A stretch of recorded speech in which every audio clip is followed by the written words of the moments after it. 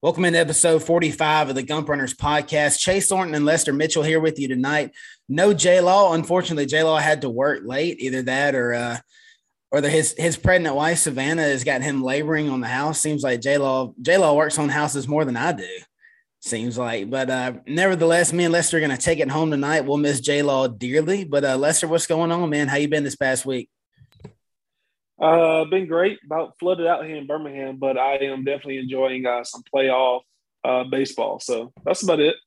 Yeah, we'll get into some playoff baseball if we have time at the end of the podcast. But we're smack dab in the middle of football season, man. We're through 5 weeks in the college football season. Alabama with a big 42-21 win over Ole Miss, and the game was not near as close as the score suggests. And, even the score doesn't suggest that it was a close game, but it was even worse than that.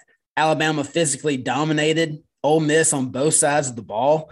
J-Law he said he kind of saw this coming. I did not. I would not have been surprised if Ole Miss would have beaten Alabama. In fact, I believe I predicted them to upset the Tide in Bryant-Denny Stadium. And, that was based off what I saw from this defense in the Florida game. And, of course, what Ole Miss was able to do to Alabama last year. And I know last year's defense, I don't believe is as good as this one this year, but I don't think anybody expected the Tide to come in and give up less than 300 yards to Ole Miss, especially, and most of those yards coming, from 8 minutes in the third quarter on. I mean, at one point, Lester, this game was 35-0. Alabama won the toss, deferred. I want your opinion on that, that decision. And then, just talk about the dominance from start to, I don't want to say to finish, but from start until after the first drive of the second half where Alabama came down and scored and made it 35-0. But let's start with the coin toss because Alabama was 0-4 on coin tosses this year. They finally win a toss and elect to defer. Lester, if you're in that situation, is that something you would do? Not really. I certainly would not have done that. Now, we know Saban loves to get the ball coming out of half. Just had an Amber Alert from across the phone. But, yeah, we know Saban wants to, make his halftime adjustments, come out, take the ball, whatever, come out of halftime. But, man, this Ole Miss offense never would have ever wanted to give them the ball. They came into Bryant-Denny, fired up, Kiffin and get your popcorn ready and all his jazz or whatever. And sure enough, that first drive, they marched down the field. Marched. And the worst part about that was it was they weren't taking shots down the field. They were methodically moving the ball on Alabama. Even though they didn't score that first drive, I thought that Bama was going to be in for it based off that first drive alone because they moved the ball easily, simply. They weren't doing anything special. No gadget plays, no trick plays that we thought Kiffin might have done. But, hey, I'll take it. I mean, Saban knows more than we do.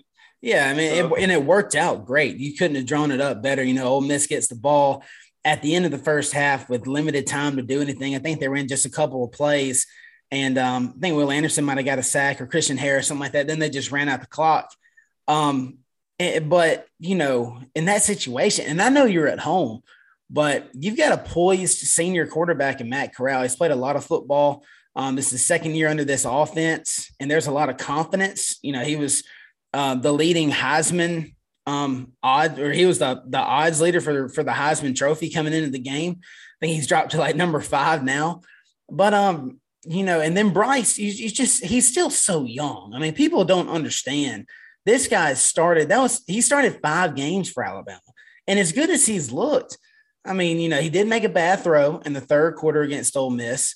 But, you want to trust him. But, gosh, last year, how long did it take to trust Mac Jones? Just because he wasn't highly recruited, he wasn't highly touted. And then, Bryce is kind of the same way. He's such a gunslinger that you hoping that he doesn't make the mistake. And you don't want him playing from behind. Now, I know it's easier to play from behind at home than it is on the road. But, you figured that Kiffin's scripted drive is just going to go right down the field and score. Doesn't matter what you prepare for. He's going to script something against Nick Saban and his defense that he's going to go right down the field and score. And he should have. for real, it made a great play by Tim Smith to stop him down there on about the 5-yard line. And but whenever Alabama kicked off, I'm like, you don't want to be down 7-0 and then have to tie the game up. And that's, you'd rather get the ball, go score, and then make them play from behind, because if the game goes back and forth, eventually, more than likely, the guy that's down 7 is going to try to get too aggressive, or maybe the play calling is going to get too aggressive, and they're going to be the ones to turn it over. I mean, I know that's thinking way deep into the game. But yeah, Tim Smith makes a great stop on the 4th down, the first drive in the game. And then Alabama goes right down the field. And that sent a message to Lane Kiffin immediately that I cannot sit here and punt the ball to Alabama. And if they're going to go down the field that easy, I can't afford to do it. Then, the next possession, he goes for it on 4th down in his own territory. Let's talk about those decisions, because I think some people are ridiculing Lane because of that. I think it's justified. Tell me what your opinion is on the not only just going forward on 4th down, but where he was at on the field. Do you agree with some of the stuff he did, or do you think he should have just punted the ball away and tried to win on defense? Statistically, every time Lane Kiffin punted, he gave his team the greater chance to win the ball game. Maybe just by a couple percentage points, but statistically, he made the right decision. But you can't just go off of that all the time. I know in baseball is a big thing, the war between, the stats guys, the computer nerds who've never picked up baseball in their life, and the old school, baseball life guys, analytics versus, what you see, what your eyes, what you feel. And that kind of scenario kind of crept into football Saturday, because statistically it was the right decision. But, man, in your own territory against number 1 team in the nation, you've got to punt that ball. At least if Bama's going to score on you, if Bama's going to score, at least make them work more for it. I mean, surely you got a chance of punting it. Maybe you get a call from punt. Maybe you put them down within the 5, or surely you can get them down within the 20, and at least make them drive the length of the field. You made it easier for Bama. And on that 4th down, it wasn't like a 4th and 1 or a 4th and 2. It was a kind of long 4th down, right? So that was a bonehead decision. But kudos to Kiffin for technically putting his team in the best chance to, win the ball game. Yeah, per se. And I mean, you got to think, who's better, Ole Miss's offense or Ole Miss's defense? And so who do you want to control the game? You want the offense to control the game as much as possible. And so I think it's 100% justified. I'd have done the exact same thing, because, he knows that his strength of schedule has not really tested his defense. And, everybody was drooling over the Louisville game because Louisville sucked so bad they couldn't get any yards, and Ole Miss was making plays and like, this defense, this is a team to watch out for because this defense is much improved. That they're not really. They run a new scheme. And if you think about it, it's the dumbest damn thing I've ever seen, because you got the notion early in the game on the first 2 drives, Alabama was just going to take what they gave you. If they had to run it 50 times, they're going to run it 50 times. And that's what they did. And I don't understand. And Arkansas did the same stuff against Georgia. When you're going against a power run team and it's obvious that they're okay with pounding the football on you and getting anywhere from 3 to 7 yards, how do you stay in that defense the whole game? That's one thing that's unjustifiable for me.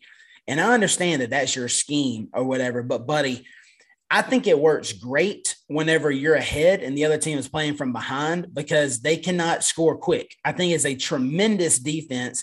And honestly, I think it's one that every defensive coach and every defensive coordinator should have in their arsenal is a certain defense, not necessarily a prevent, but something that, if you're going to give up rushing yards, you're going to give up maybe 5 yards a carry, maybe 6. But if they throw the ball, they can't throw anything more than a slant. They cannot get you with the 25+ yard passes downfield. They can't go 4 plays, 75 yards and score on you in a minute and 10 seconds. That's kind of what that defense eliminates. But whenever you're behind in the game and the other team shows no signs of wanting to go downfield at all, they're be like, okay, you're going to drop 3 safeties you're going to play with 5 guys in the box against our 6. We're just going to pound you. And that's exactly what Alabama did. And that's exactly what Georgia did to Arkansas. And that's the dumbest thing I've ever seen in my life. Why you would stay in that defense whenever the game is not going in your favor. But let's talk about Alabama's defense a little bit, Lester. Like I said, under 300 total yards for the whole game. But if you really narrow that down to the first half, where Alabama, I think Ole Miss maybe had 100 yards of total offense. I want to say that's what it was. 0 points, a fat goose egg on the board. They did get close to scoring on the first drive. After that, they didn't even sniff the end zone. Tell me the most impressive thing, and not just the most impressive thing, but the biggest improvement that you saw in this game from the Florida game 3 weeks ago out of this entire defensive group. It can be just one player. It can be a group of players. Just tell me what impressed you the most in this game Saturday. If I'm not mistaken, I don't think Bama had nearly as many penalties as it had against Florida. Against a team like Ole Miss is going to, throw the ball a lot, get a lot of PIs and stuff like that. I think this is a fairly clean game from Bama. And when you don't shoot yourself in the foot, good things happen.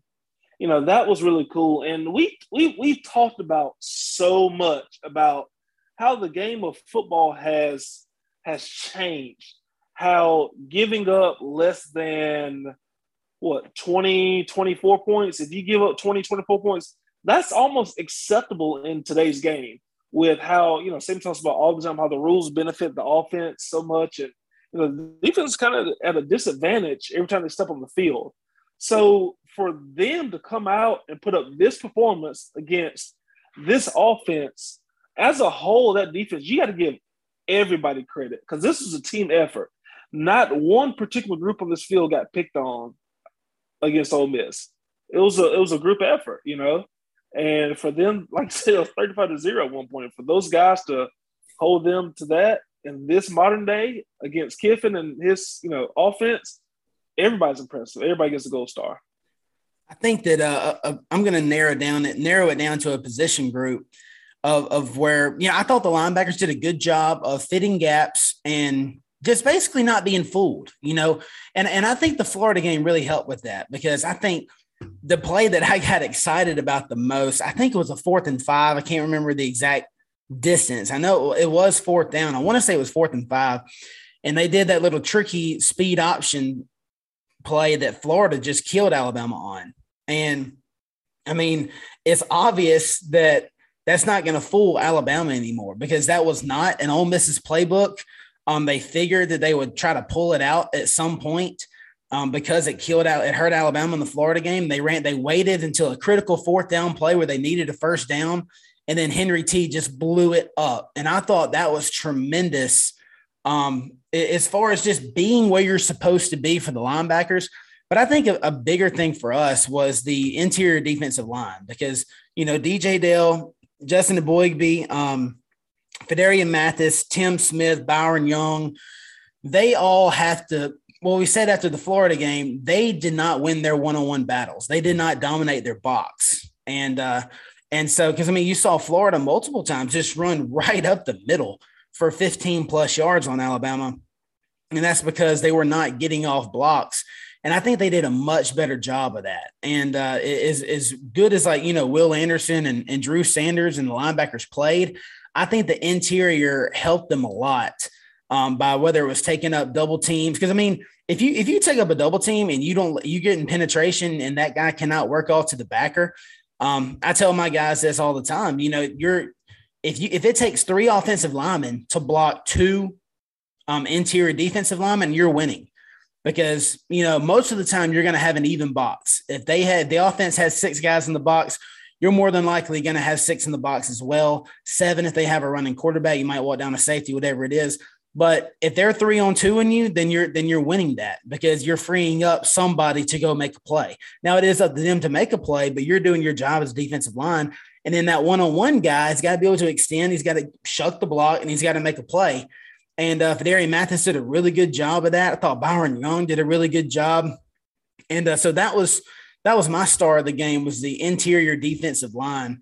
But, you know, talking about, let's go back to the offense, Lester. You know, Bryce, he didn't have to do too much. He still made some plays. But Brian Robinson, man, really putting the team on his back. Talking about 36 totes for this guy, a $170, you know, 4 tutties. This guy was electric. And, you know, the game plan that I said was terrible against Florida was genius for this game, because when they're in that 3-2-6 look that we were talking about defensively for Ole Miss, it doesn't make any sense to run wide. You know what I'm saying? If they're going to play with 5 on the box and you're going to run 5 down and 1 tight, then just go right at them. That's exactly what Alabama did. And, you know, 90% of the yards came in between the tackles, which is where the holes were, and that's where the weakness was. Alabama exploited that, and Brian Robinson really ran his ass off. Just talk about B-Rob and the job he did. You know, a lot of people maybe like Jace McClellan over him. Trey Sanders, B-Rob might not be their favorite back, but he balled out in this game. Kudos to that guy, a guy who's been at Bama for a while, you know, didn't quit, didn't transfer. He bided his time, and it all culminated to that performance. 4 tutties, 170-plus yards. I mean, I love it. And I'm going to give somebody else credit, too, the offensive line. I know I railed on them. Who? Slade, 4 for 58. Second on the team in receiving yards this week. Oh, yeah, the slow guy on the field. Oh, yeah. The cracker, yeah. That guy. Yeah, that guy. Gag. But, yeah, I've railed on them all season long thus far, but the offensive line, somebody had to open those holes up for B-Rob. And especially, you know, if 90% of your yards coming up running through the middle, that's the offensive line creating space and creating opportunities for those backs. You know, I gave you a hard time all year long, and it's one of those situations where maybe you got to see it, like shooting a basketball. Mm-hmm. Maybe you got to see it go through the hoop. Maybe this is the game that gels that line. So I agree that they're playing better together, you know, and of course, the more reps you get, the more games you play, they're going to be better as a group, you would assume. But in this game, was it not just a product of the type of defense that Ole Miss ran? I mean, like I said, you've got 3 down linemen, you got 2 linebackers, you're dropping 3 safeties almost every play. I mean, like, I get you still got to get the guys that are in there out of there, but you're like a +1 man advantage every time. You understand what I'm saying? Like, it's not that difficult. And that's why I was, you know, bashing the game plan from Ole Miss. You know, once you get behind, you can't afford to sit there and drop 3 safeties every play when you know the other team's trying to pound you on the interior. And so was it really the offensive line balling up? I mean, I thought Cohen played good. Neal played well. I think Chris Brown, or not Chris Brown, Chris Owens still getting his ass whooped. He was getting beat like Rihanna, I guess. That's probably where Chris Brown came from. But he was still getting whipped on pass plays. Got Bryce sacked 2 or 3 times. And so was it really better pass, bro? Yeah, was it really the offensive line playing well? Was it a product of the type of defense that Ole Miss ran, or maybe a little both? I can see that. For sure, a little bit of both, but you know, they got to get better in pass pro. Jeez, they've got to. What are we going to do when we play a better defense? I do not want to see Bryce's scrawny tail getting hit. Period. And you know what? That's a product of also wide receivers getting open. You got to get open, bro. You got to.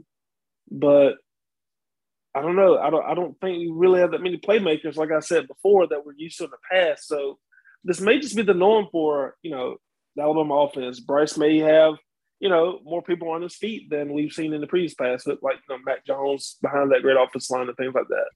Yeah, absolutely. Yeah, Matt could eat a sandwich back there before he threw the ball. But, you know, and as far as backup quarterbacks go, not a lot of options there. Paul Tyson, very average. And then, you know, your third string quarterback might end up playing running back. Let's talk about Jace McClellan, the one negative from the game. Jace McClellan out for the year with a knee injury. So now, you know, you look at Alabama's depth chart in the spring, and you have Kyle Edwards, you have Keelan Robinson, Trey, Roy Dale, Kamar Wheaton, who else? B-Rob, Jace. I mean, you have a stable of running backs. Now, all of a sudden, Kyle Edwards transfers, Keelan Robinson, nobody knows where the hell he's at. And then, down goes Jace, and down goes Kamar Wheaton. Kamar Wheaton hadn't played a snap. He's had a meniscus injury that has been bothering him for weeks. And so there's no telling when that's going to get right. And once it does, you got to get into some kind of game shape. You can't just run out there and play, especially for Nick Saban. So right now you're looking at B-Rob, you're looking at Roydell Williams probably as your number 2, and Trey Sanders. We all know that Trey Sanders is made of glass. He had the foot injury that held him out for his freshman year. Then he had the car wreck. A lot of people thought that he would never play again, and he's worked his way back from that, and he deserves everything he's going to get. But, he seems to be pretty injury prone. And so you're now down to 3 scholarly running backs.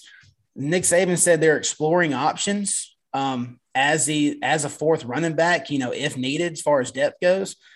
My vote is Jalen Milroe. I would guess that he would be the first one to go back there. But is there anybody else, Lester, that you think that is getting the looks as a 4th-string running back? I can't remember who they asked today. There's 2 defensive guys. They asked it was Malachi and Malachi. Yeah, bro, they had no interest in it. Put Jalen Moody back there. My God, Christian Story. Yeah, Christian Story would be good. Yeah, I think he'd be very good. And but how about just Kool-Aid? Just toss the ball to Kool-Aid and let him go. Kool-Aid. Hey, put him in a little pistol or run the triple. I don't know. Let him run wild. Motion him out the slot. Just get him the ball and let's see what he can do. I think he'd be pretty damn good at it. Yeah, so you're probably looking at Jalen Milroe or Christian Story moving to that 4th running back slot. Also, Drew Sanders injured his hand in the game, and so he looks to be out this week versus Texas A&M and maybe next week at Mississippi State as well. So Lester, who steps up here? We all assume Chris Braswell and Dallas Turner. You and J-Law, we talked about whenever Chris Allen went down, what kind of drop off will you see with Drew Sanders in there? I said, I don't think it'll be significant enough to lose us a ball game. And now, Drew's out for a couple of games. Thankfully, it's not too serious. And it might be precautionary more than anything with Alabama's opponents coming up before the bye week. So, Chris Braswell, I think he's a sophomore, I believe, and then Dallas Turner, the true freshman, both former 5-star players coming out of high school. Lester, what is your expectations for them, and how much of a drop-off do you think they're going to be from Drew Sanders? Where's Kendrick Blackshear? Is he inside or? Well, he's out for the first half because he got a targeting call on the kickoff. Yeah. I expect him to be in the mix a little bit. More than likely, he's going to be an inside linebacker. Yeah, gotcha. Well, I guess from the guys, if Drew can come in and do it, surely they can come in and do a little bit. Mainly, the main thing is just do your job. Do your job, know your assignments, and just be there. Go full speed or whatever you do. There's a reason that Drew is playing, clearly because he's better than the other 2 guys. But if those 2 guys have been doing what they're supposed to, such as, film sessions, practicing, knowing the book, knowing what you're supposed to do, knowing what you're supposed to do in all kinds of situations, then I'll take it. What I don't want to see is mistakes being made. Like you said, it's week 5 now. And it's week 5 and you've been there, done that. You're acclimated now. You know how things go. So, I don't know. Just do your job. But, of course, young guys, we can expect some mistakes to be made. Is J-Law playing with us, or is he actually in here? Listen here, guys. Hey. Drew Chase is 100% right about Drew Sanders. The guy comes in and actually probably gives you more in coverage. And Drew Sanders did a hell of a job Saturday in coverage, which is something that you're not going to get from Will Anderson. I think the key is our team's going to try to play with another tight end. Are they going to make the outside linebacker pass rusher try to cover? Because then you're dealing with Braswell and Dallas Turner. And Dallas Turner has no experience covering anybody coming off the line of scrimmage. I think that's not going to be a big loss, man. You could put I mean, you can replace Alabama's linebackers right now with Keith Holcomb and whoever the hell else was playing in 2018.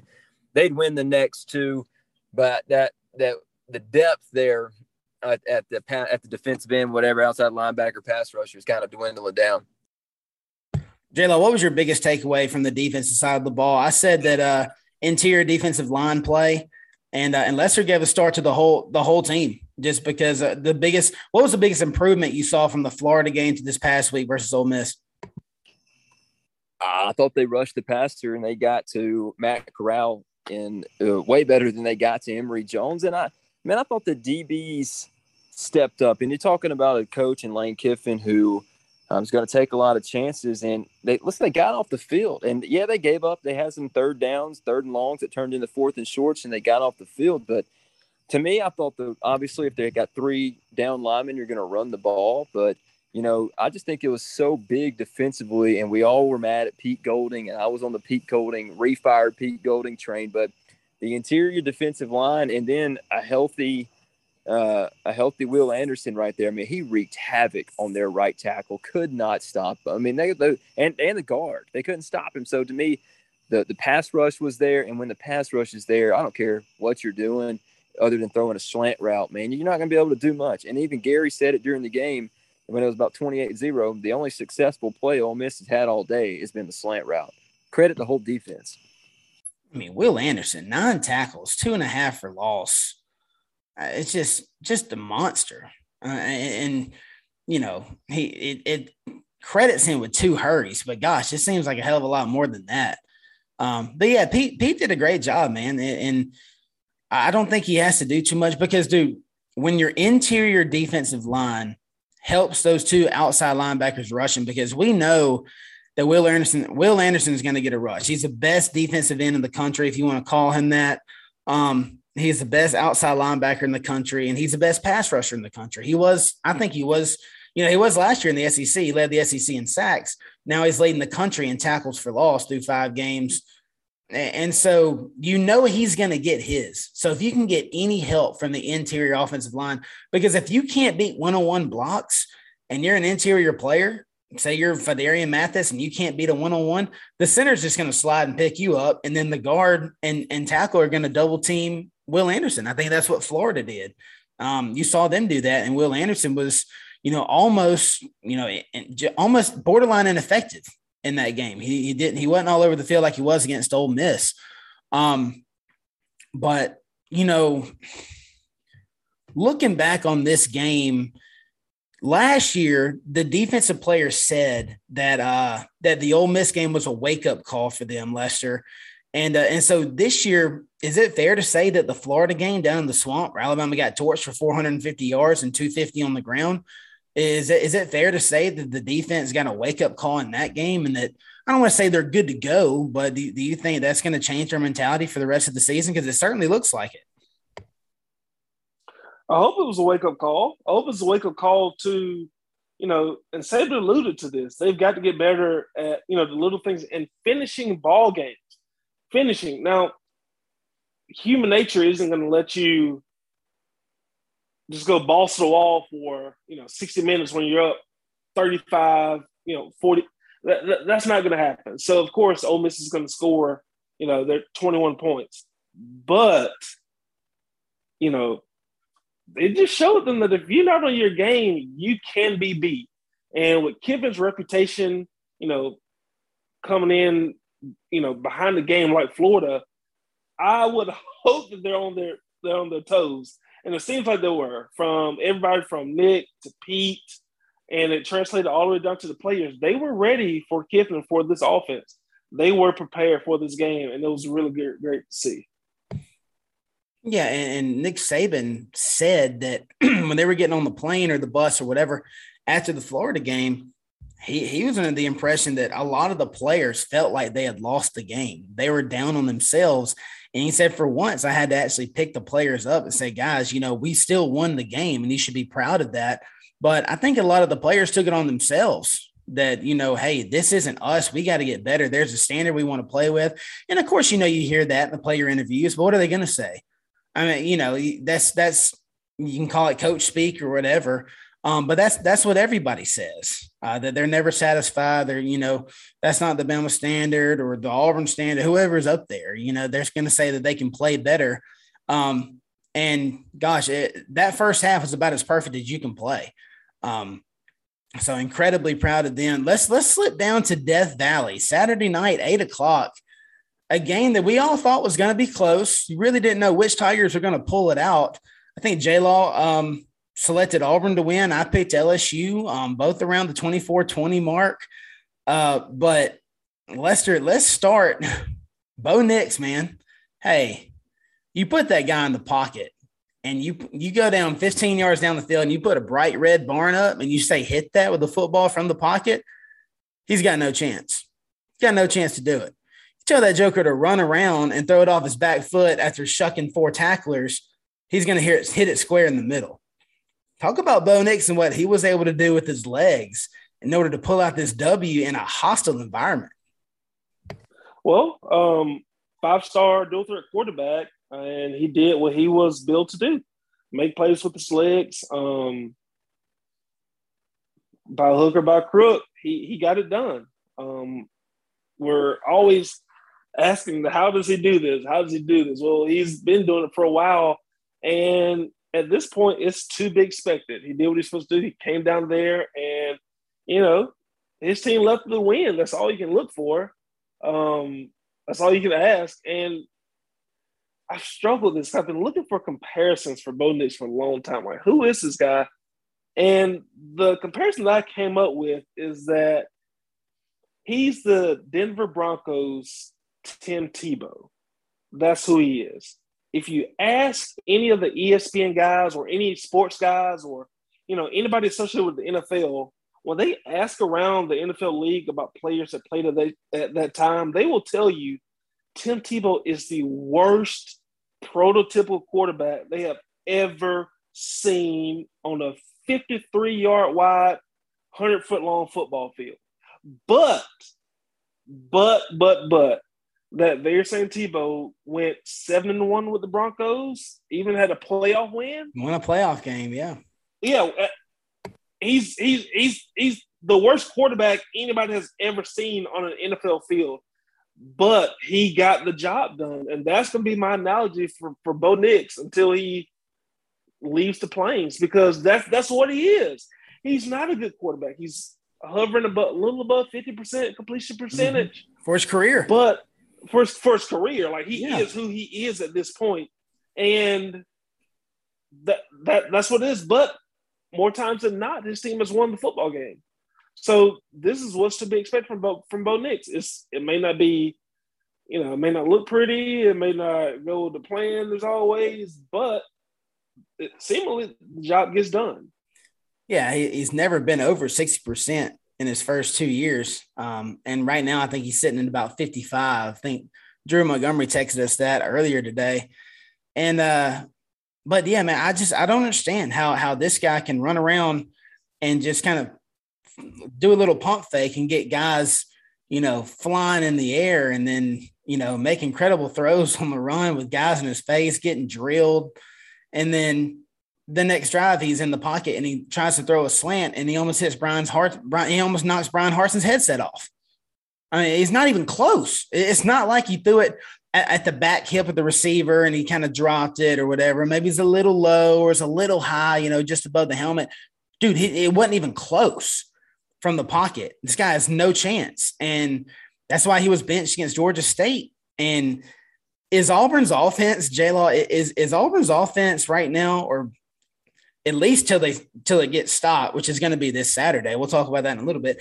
Is Auburn's offensive scheme a gimmick run play to Jarquez Hunter where everybody goes right and they hand it off left? Very Gus Malzahn-esque. Does their offense consist of that play and then Bo running around trying to improvise and find somebody downfield after shedding 3 or 4 tacklers? Is that what they have right now? Because everything from the pocket is a dud that Bo Nix tries to throw. And then you saw against LSU did not have a great run defense, and they absolutely shut Tank down. You gave up a 44-yard run to Jarquez Hunter off that gimmick play. Is that what their offense consists of right now? Well, there's not a lot going on that offense. I mean, there's not a lot of talent either. And that's a big problem. I mean, when you're playing Georgia, you're playing Alabama. I mean, Ole Miss, Arkansas may be exposed. Also, I don't know. I think we elevate coaches a lot. LSU did nothing different in an Auburn game than they did the weeks prior. Why does it take the whole first half for Derek Mason to make an adjustment to stop what they're doing? I mean, what took him a quarter and a half to say, let's just drop 7 or 8 guys in coverage and make this very average Max Johnson throw the ball against us? Because we know that we have a good defense, not a great defense. They have one good receiver. Let's just cover him high-low, double him up, and see what they could do. And it worked out. LSU's bad. Listen, they don't have to blitz to get pressure. That's about all they have going for them. Their offensive line is horrible. They average 2 yards a carry. That's bad. They have one receiver. Their quarterback sucks. The only thing they have going for them is they don't have to rush to get pressure. And they got pressure on Bo Nix, and Bo Nix burned them a little bit. But when they play good teams, their lack of talent is going to show out. I don't know how many times I texted y'all during the game. Edo's got to be fired. Edo has to be fired. There's no way he makes it through this year. What an abysmal performance. He needed to score one more time. Come on, you got 20 points. What was the final? 24-19? 24-19. Dude, you couldn't get to 20 on that. I was like, look, I said, you know, Auburn's bringing 3 guys. You just got to double move with Keyshawn Boyette and just let it go and just hope he can go get it. He's got to go make you a play. And I was really surprised. They kept doing the little slant routes and little sit-down routes and the out routes anywhere from 5 to 8 yards. And Auburn's defense was all over it because they weren't doing anything else. And they were jumping the routes. And I'm like, man, if you just pump one of those and just go, just throw it up and see what happens. I mean, if not, you're just going to punt it on the next play anyway. Who cares? And if it gets picked, you know, hopefully it's 50 yards downfield and that acts like a punt anyway. I was really surprised that they didn't try to do anything like that. But yeah, dude, you're dead on there. Edo's in some deep shit. I mean, these guys are 3-2 right now, and you're going to get beat this weekend by Kentucky. You got to go on the road. Kentucky's going to beat you. Stingley's already quit. He was like, yeah, I'm going to have surgery. I'm out. I'm done. They lost, I think, another DB. Can't remember. They lost their star running back because he wasn't signed up for the right classes. Yeah. I mean, think about what would happen if Brian Robinson, who is getting fired because Brian Robinson wasn't in the right econ Seriously, class. yeah, I mean, yeah. And you know, they got to play Florida. You got to play Ole Miss. You got to play Alabama. You got to play Arkansas. You got to play Texas A&M. I mean, if Edo goes, I think I texted y'all, if he goes 7-5 this year, which that might be the ceiling for him right now, the way it's looking. If you go 7-5, then since his national championship, I'll say that again, since he won the freaking Natty in 2019, he'll be 12-10. That shows you what he is right there. He caught lightning in a bottle. He had made a great hire with Joe Brady. Turns out, too bad he didn't. He hated the college game. He hated recruiting, but he got what he needed out of him. You know, he was lined up with 14 draft picks on the offensive and defensive side of the ball, like 7 first-rounders, a quarterback who just became phenomenal after completing 58% of his passes his junior year. He comes out as a senior and just lets it rip, and he's dead accurate. And you got Jamar Chase and Justin Jefferson, Thaddeus Moss. I mean, you got Terrace Marshall. You got dudes all over the place. And since then, this guy goes 12-10. I don't see him lasting through the end of the year. I don't think there's any chance.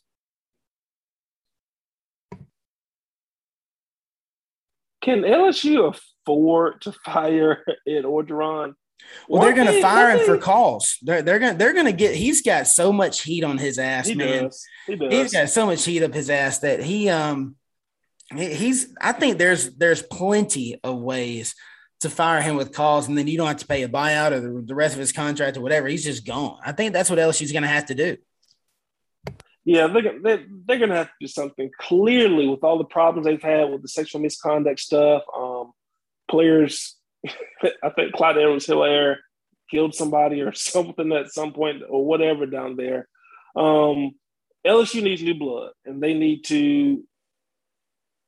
a guy who's going to come in and run a clean system, who's not going to overlook, Title IX stuff when these players allegedly sexually assaulting, women on campus and things like that. Like, All that alone, when those stories came out, I thought he was gone anyway. But it just goes to show you how much a national championship can buy you. So after the win, Auburn didn't, Bo Nix didn't win a lot of road games under Gus Malzahn. And he almost won 2. He almost won up there in Happy Valley. I know almost doesn't count, but he does go down in Death Valley and win. Even though the team sucks, Death Valley at night still rocks. And it's not easy to go in there and win. So what's next for Auburn? You've got what do you think they're getting better, J-Law? Do you think they're improving as a team overall? Or do you think it's just a product of LSU being that bad? What do you really take from this game? We all know Auburn's going to lose this weekend. I don't think you can draw up any scenario that Auburn beats Georgia. Oh, it'll be loud. Who cares? You can't stop the run. Georgia's going to run it down your throat. They got 5 stars everywhere. How are you going to score on Georgia? Is Bobo going to run around? Noah Smith's just going to grab him and break his freaking neck. I mean, Georgia's not LSU. They're disciplined. They're gap sound. They do everything the right way. They play their zones. They play tight man-to-man matchups. I don't think there's any scenario where you can draw up where you can make me believe that Auburn can win this game Saturday. But moving past Georgia, Jell, what's the outlook for Auburn? What do you think? Is there a final season? Your projections, do they still end up being 8-4, or do you think they can possibly get to a 9-3, maybe a 10-2 type year? We're not 10-2. I think 10-2 is off the table. So I think 9-3 is their ceiling.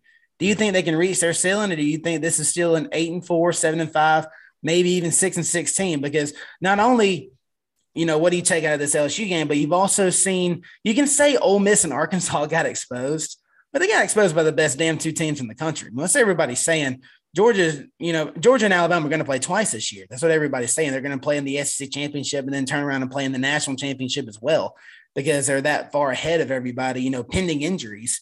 If Bryce Young gets hurt, I don't think that's the case. But, you can say Ole Miss and Arkansas got exposed. I think they're still good teams, and they're actually going to play each other this week in the battle of, we got our asses kicked last week, and so who can rebound better.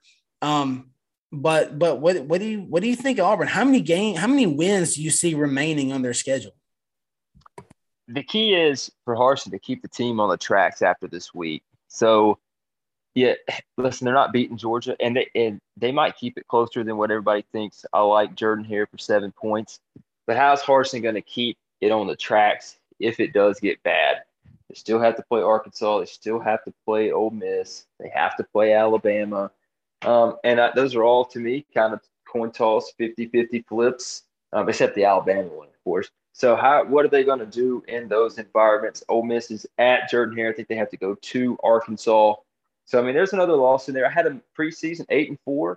I thought that maybe I picked, maybe my losses would have been LSU and A&M as opposed to potentially Ole Miss and Arkansas. But, I think you could have said before the season that you think with Miles Brennan being down that they could beat LSU. A lot of people probably would have picked them to beat LSU. I did last week. So I think the key is for Harsin to be able to keep the team on track after this week, because they're not winning this one. I still like them at 8-4. I like them to slip up in one more game before they play Alabama. I think it would be a killer for Alabama for Auburn to be with only one SEC loss going into the Iron Bowl in Jordan-Hare Stadium. Hasn't turned out well for Alabama, but I still think they have 3 losses heading into the Iron Bowl. Okay, Lester. Look, I got to tell you ahead of time, this isn't my doing, okay? I was basically forced to do this. You ready? Okay, so somebody came up to me on Monday, asked when we were recording the podcast. I said we were going to do it Tuesday. Of course, I forgot about Boston playing the Yankees in the wild card game, so we pushed it back to Wednesday. And they said, when you do the podcast, make sure you shout out that fantasy football score. My father has had a fantasy team named the Red Elephants for decades, Lester. Decades. He beats Lester 92-59 this week in fantasy football. makes me shout it out on the podcast. He's changed his name to Still Lester's Daddy. Lester, any comments on this? Because, guys, look, all right, everybody listen, little backstory. Okay, Gage Pregno, I know he's going to listen to this. He was not keeping up with his fantasy baseball team. Lester has tried to get my dad, who's a sports guru, try to get him in the fantasy baseball league for like the last 3 years. Every time he comes to the lake, he's begging Dad to play. Dad won't do it. So Gage ain't keeping up with it. So I'm like, Dad, look, I can just take Gage's email out, put your email in, and you'll take control of the team. I think they were like, what, 0-8 or something like that, Lester? I mean, they were the last place team, hadn't won a game yet. Dad takes it over because Lester's begging him. I think, didn't he beat you twice, Lester? Is that what it is? Beat me twice, beat me handedly both times. Yeah. Kudos to Jamie on that one. His fantasy football league is it hurts a little bit more because that's the only one that I really care about because I've won championships in all the other fantasy football leagues I've been in. Some more than one. I've won my baseball league 3 times in a row at one point till I got colluded against by other members in the league, but that's neither here nor there. So I've won all my other leagues, and now my main focus is the one with Jamie and all of his older friends and Chase and a couple of other friends. That's my main focus, and yeah, it eats me alive. I'm not normal. I care about this stuff more than I probably should, but yeah, I'm gonna win it one day. Lester, he told me his quarterback Matt Ryan scored 24 points. He told me that he was pissed that he didn't start Daniel Jones, who scored 8 more points, which would have given him 100. 100. He wanted triple digits on your ass. And for those that play fantasy football, this is not like the regular ESPN league. This scoring system was made up in the 90s. No bullshit. Stone ages. Yes. My dad used to have to keep up with the stats in the paper and then write it down and tally the scores himself. And, pickups or whatever, they had to call and tell them who they were picking up, who they were dropping. They created this league whenever I was a baby. I mean, they've been doing this since they were our age, Lester. And now some of the guys have dropped out but they're still, 3 or 4 original members. And, but me, Lester, and Bill have gotten in on it. And yeah, that's Jamie is Lester's kryptonite. He just cannot beat him in fantasy sports. Ever since Lester begged him to come in the fantasy football league, he's beaten him twice in baseball, which he renamed his team to Lester's Daddy, and now has changed his name from what it's been for 15, 20 years. He's been the Red Elephants for decades, like I said. And he has changed his name to Still Lester's Daddy. So, Lester, any final comments before we move on to some baseball talk? That sweet victory is going to be sweet whenever I get it. One day, won't be in time soon. I don't know when it comes back up on the schedule again. It might be next year. If it's next year, I'm going to be upset about it because I got to sit on it for another 300 and whatever days. But it'll come one day. I mean, if you beat him, what he's just going to say. Oh, good job. You won 25% of the time.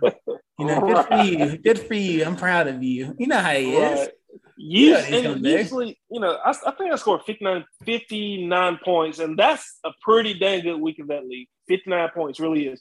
And usually I go through and I check other scores. Okay, I would have beaten, everybody in the league but this guy, or I would have beaten, everybody. You were 5th. Except for these 2 people. You were 5th out of 12. Yeah, 5th out of 12 in scoring. That ain't bad. I didn't even do that this week. I didn't even care because I was just kind of pissed about it. So on to the next week. 24 hours, Nick says. 24 hours. Yeah, not for Jamie. Week, he's going to make you look at Still Lester's Daddy all season. That's right. But all right, J-Law, let's get into some baseball talk, man. Your Tampa, I guess you can say your Tampa Bay Rays.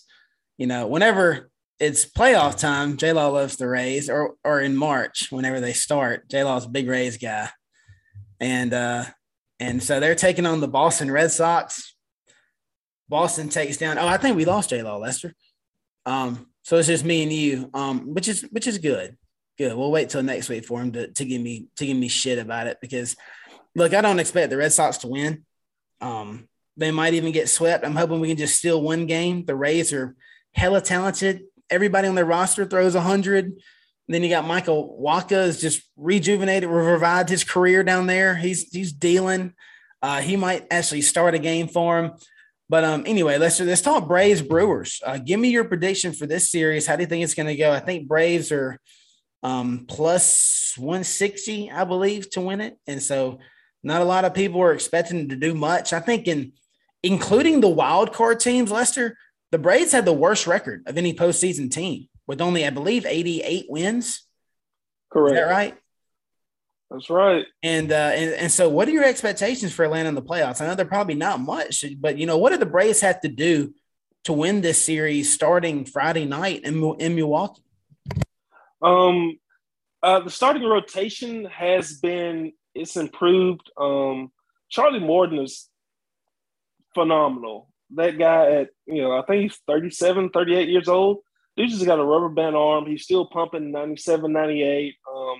Leading this team, him, Ian Anderson has been, okay lately. And then we have, Max Fried. I think the pitching, if it's good, it can hold Milwaukee in check. Now, of course, Milwaukee has Corbin Burns, who's a Cy Young candidate. And I think the key for the Braves is they've just got to hit. They've got to hit. They've got to give the team a chance.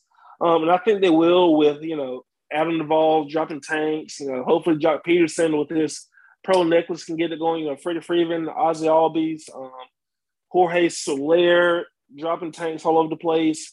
If they can bomb away, they can beat the Brewers. Once you're in the playoffs, anything can happen. Anything. I'm not the most optimistic about the series, but this team is really exciting, and they're really fun to watch. They've been through a lot this year with Mike Soroka going down, Ronald Acuna Jr., going down with the tourist freaking ACL, going for a ball in Miami at the wall. But once you're in it, anything can happen. It should be exciting. It should be fun. I'm looking for them to make a lot of noise, hopefully win a series, and, we'll go from there. I'll never forget 2019. Or what was it, 2020? So as long as I live. But we'll see. We'll see. Looking forward to see what they got coming up starting Friday. Yeah, I mean, Mike Soroka continues to screw the Braves in the postseason.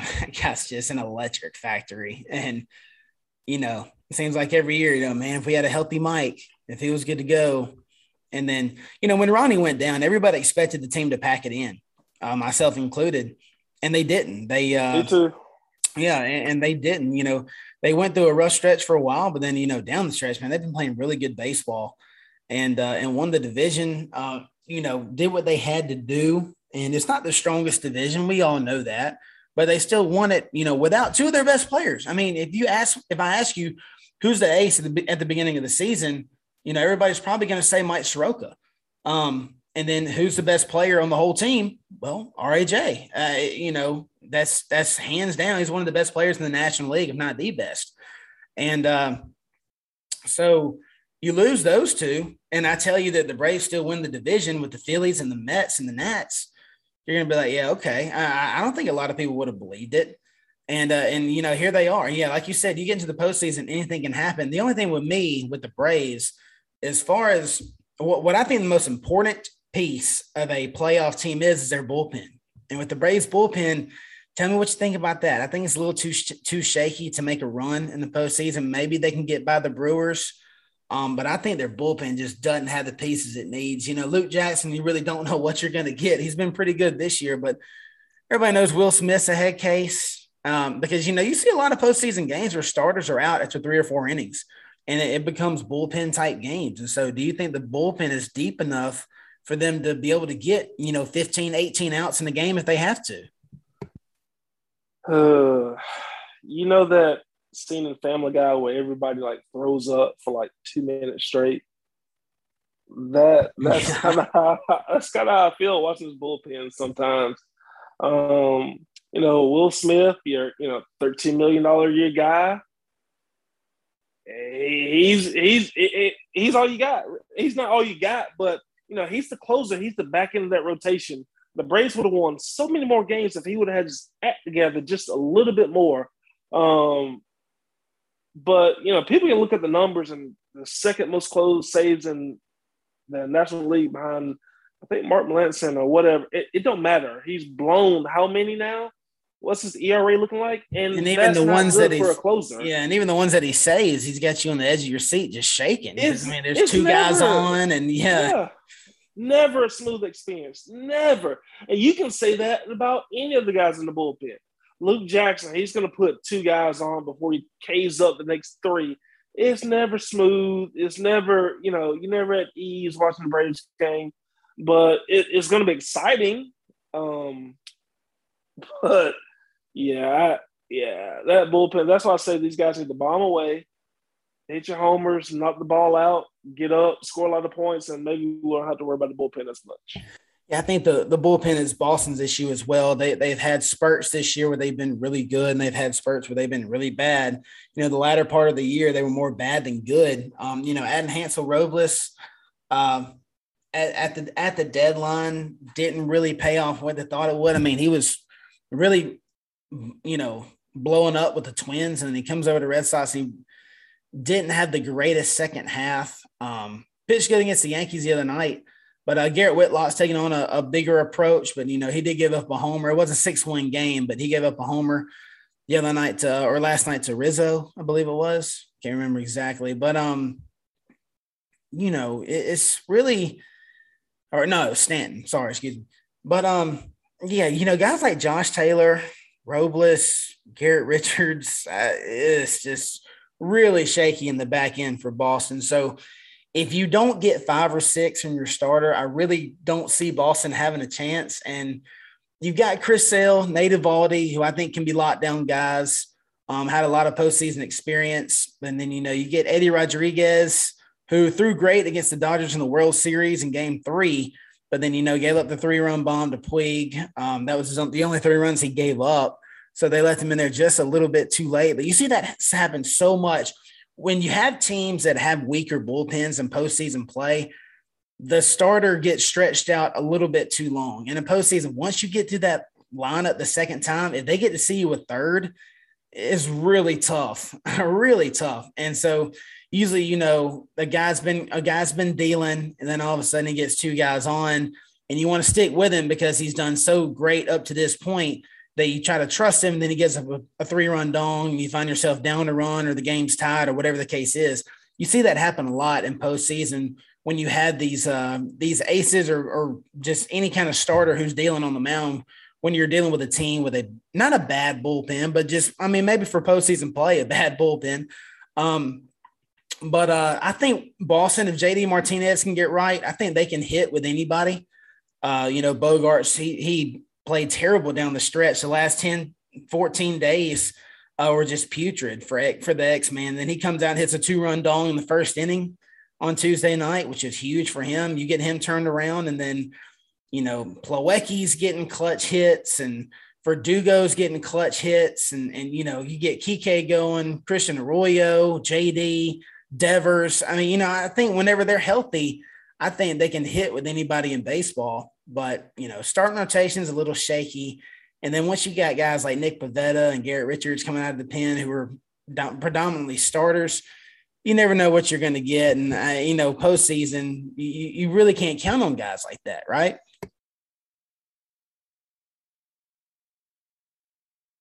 Yeah,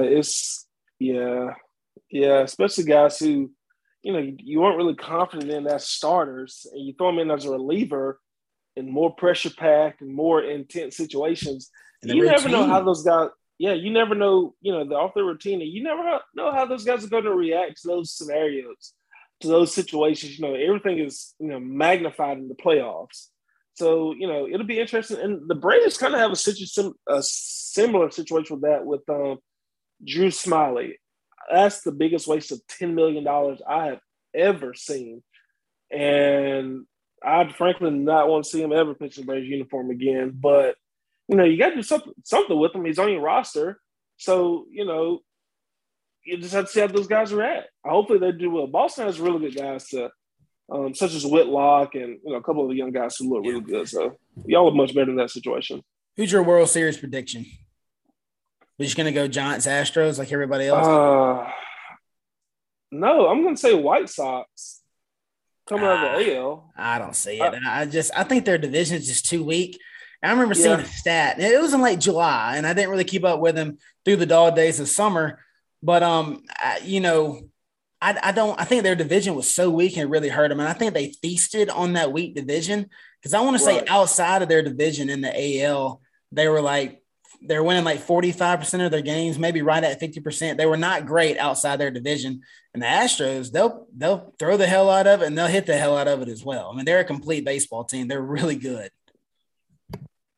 And don't look past Tampa Bay. I don't know what's in the water down there, but I don't care who that organization loses from a management standpoint or a front office standpoint. Those guys are going to win. I think the Tampa Bay Rays, all 5 divisions through the minors, won the championship or something. And that is insane. And clearly that stuff, is bred from the bottom of the minor league system, and it comes up at the top. So, whatever voodoo those guys going on, like I said, you mentioned Michael Walker earlier, finding him out of whatever garbage can he was in. Good Lord. That guy was in the dumps towards the end of that Cardinals run, and he's revived his career. So, definitely look out for the Rays.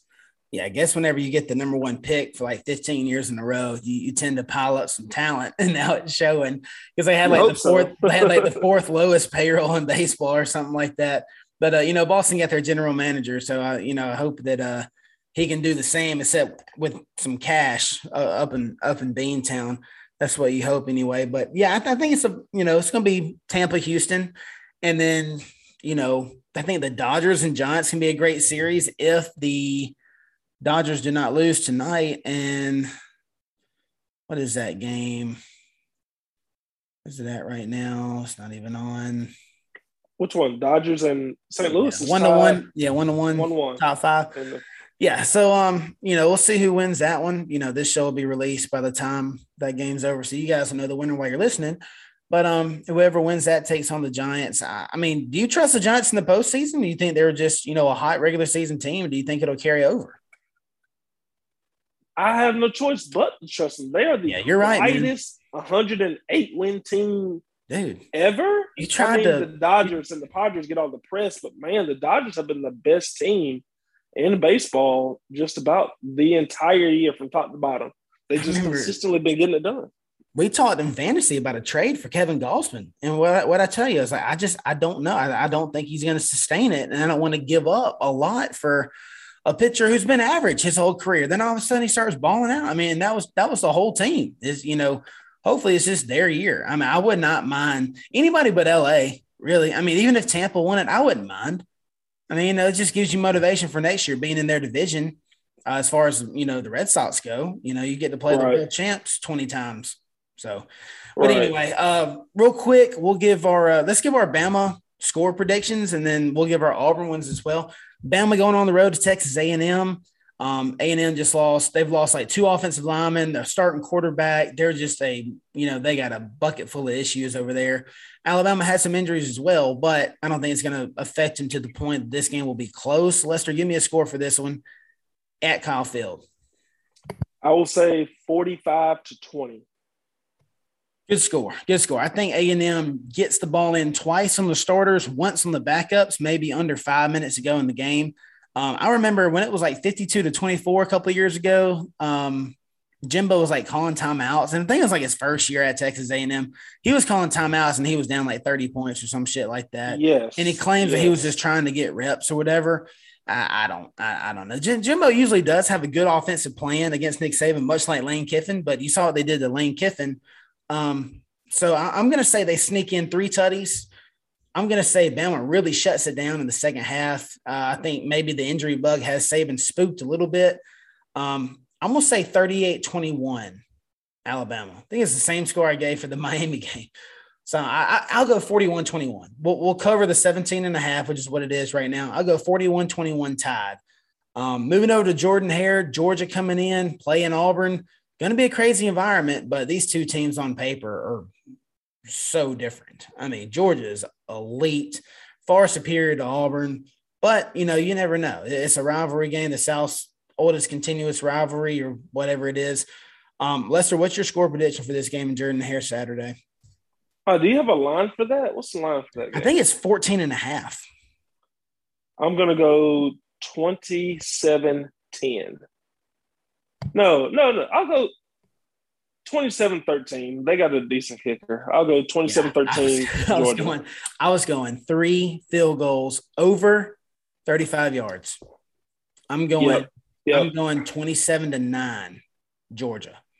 20. No touchdowns. No touchdowns. I mean, seriously. I mean, I like it. And if you're an Auburn fan, if you're listening to this, by all means, please text me, contact me on social media. Chase Thornton. I'm on Instagram, JCT4UA. I'm on Twitter, JC Thornton 16. Please contact me because I'm serious. And I mean, I don't see how, because Lester, do you think that Arkansas has a better offense than Auburn? Do you think Auburn's is better? Arkansas for sure. I thought the same thing. You got Treylon Burks, one of the best receivers in the SEC. K-Shea Jefferson can make plays with his arm. He can make plays with his legs. He's dynamic. He's dual threat. I mean, Auburn doesn't have a receiver to the caliber of Treylon Burks. They got a better running back, sure, but they just ran for – I think Tank ran for 3 yards carry. I think he ran for like 27 yards against LSU. So what makes you think you're going to run on this Georgia defense who's giving up one damn touchdown or one offensive touchdown in 5 games? But please, if you have a legit argument of how not just Auburn winning the game, how they can score, then let me know. I mean, you can always say a tip pass or whatever. We know crazy things happen over there in Jordan-Hare. But I see him kicking 3 long field goals, 27-9 Georgia all day. All right, Lester, I'm done, man. Any final thoughts before we wrap it up and get out of here? That's about it. All right, guys, roll Tide, go Sox, go Braves. We'll holler at you next week. Episode 45, Gun Burners Podcast. Chase Thornton, Lester Mitchell, J-Law for a little bit, but he cut back off once, had to go back to work, he says. We appreciate him joining us. We'll see y'all next week. We're out.